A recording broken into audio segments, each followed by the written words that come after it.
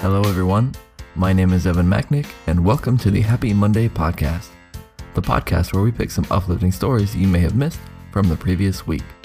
A new episode drops every Monday so that you can start your week on a good note. On this episode, we head to Argentina where an officer goes above and beyond to help a hungry infant. Check out a great birthday surprise for a teenager and learn about some revolutionary therapy methods for dementia sufferers. In our first story, the Van Sledwright couple were getting ready to walk down the aisle for their wedding in Hudsonville, Michigan. Unfortunately, the caterer thought the wedding was a week later and hadn't prepared any food. Wondering what could be done, the bride and groom walked to the restaurant next door and explained the issue.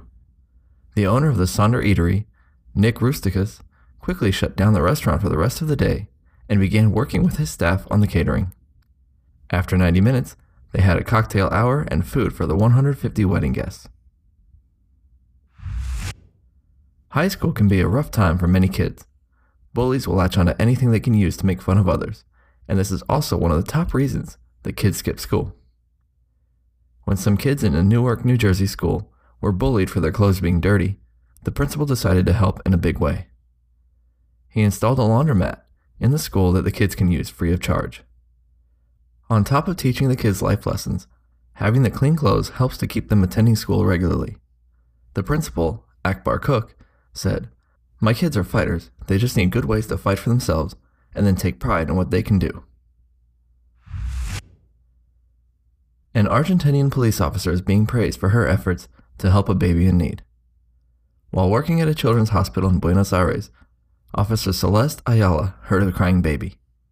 The infant had been taken into custody by the police, and the hospital staff was already too busy with other patients. She asked to hold and feed the crying baby, who was described by the staff as dirty and smelly. She held the baby and breastfed him. To honor her, Ayala has been promoted from officer to sergeant. In a Twitter post, the security department said that she was the kind of police they're proud of and the kind that they want. Aspen Kelly is a 12-year-old with leukemia. She wants to travel the world, but her disease and treatments don't really allow for much travel. Instead of traveling herself, she's been going to places throughout the world via postcards sent to her. Before her 13th birthday on September 1st, she asked people on Facebook to send her postcards of their travels. Now her P.O. box is filled with over 200 cards per day. If you'd like to send Aspen a card, the address is P.O. Box 822, Watonga, Oklahoma 73772. This story is not really a story, but you've got to see the YouTube video. A man recently bought his girlfriend the greatest gift ever. He bought her a bathing suit and had his face printed on the entire front, and then his butt printed on the back. Describing it cannot do this justice, and you'll have to check out the link in the show notes. Many days from his backyard next to Highway 26 in Wisconsin, you can find Bubba Cad pumping his arm, waiting for semi-trucks to honk their horns. 16-year-old Bubba has cerebral palsy and Dandy Walker syndrome and absolutely loves trucks. One day, his mother noticed a bag that had been thrown over the fence and had a toy truck in it. She posted on Facebook to try and thank the unknown person who had taken the time to send the gift. The post went viral, and for Bubba's 16th birthday, hundreds of semi-trucks and over 1,000 people got together to surprise him and celebrate his big day. In South Florida, two brothers have started a nonprofit to help less fortunate children. With the help of their mother, Alex and Aiden Skolnick started the Sock Drawer in 2017. Working with Washington Elementary School, they're helping to provide new outfits to kids who aren't able to afford them. While they've only done the one school so far, they're hoping to expand into other schools as well. Standing in line at a Wawa in New Jersey, a customer was having trouble with his credit card.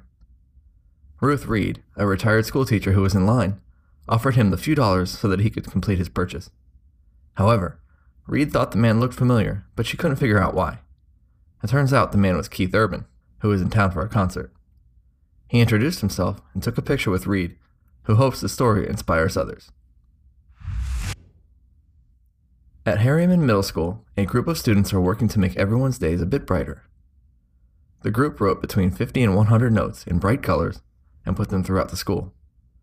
The messages are along the lines of, if you realize it or not, someone loves you, and never give up. Other students have said that these little notes make all the difference in the world. It's great to see that a seemingly small act can really help others. Our final story comes from the Netherlands. Caregivers for dementia patients are test driving a new program.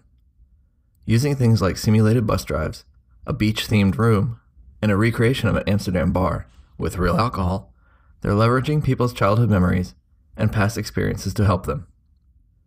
By trying to ensure that the residents have experiences of a normal life, they're seeing very positive results without the need for traditional drugs.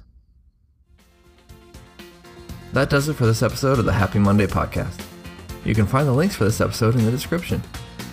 If you like what you heard, please consider becoming a patron at patreon.com/happymonday.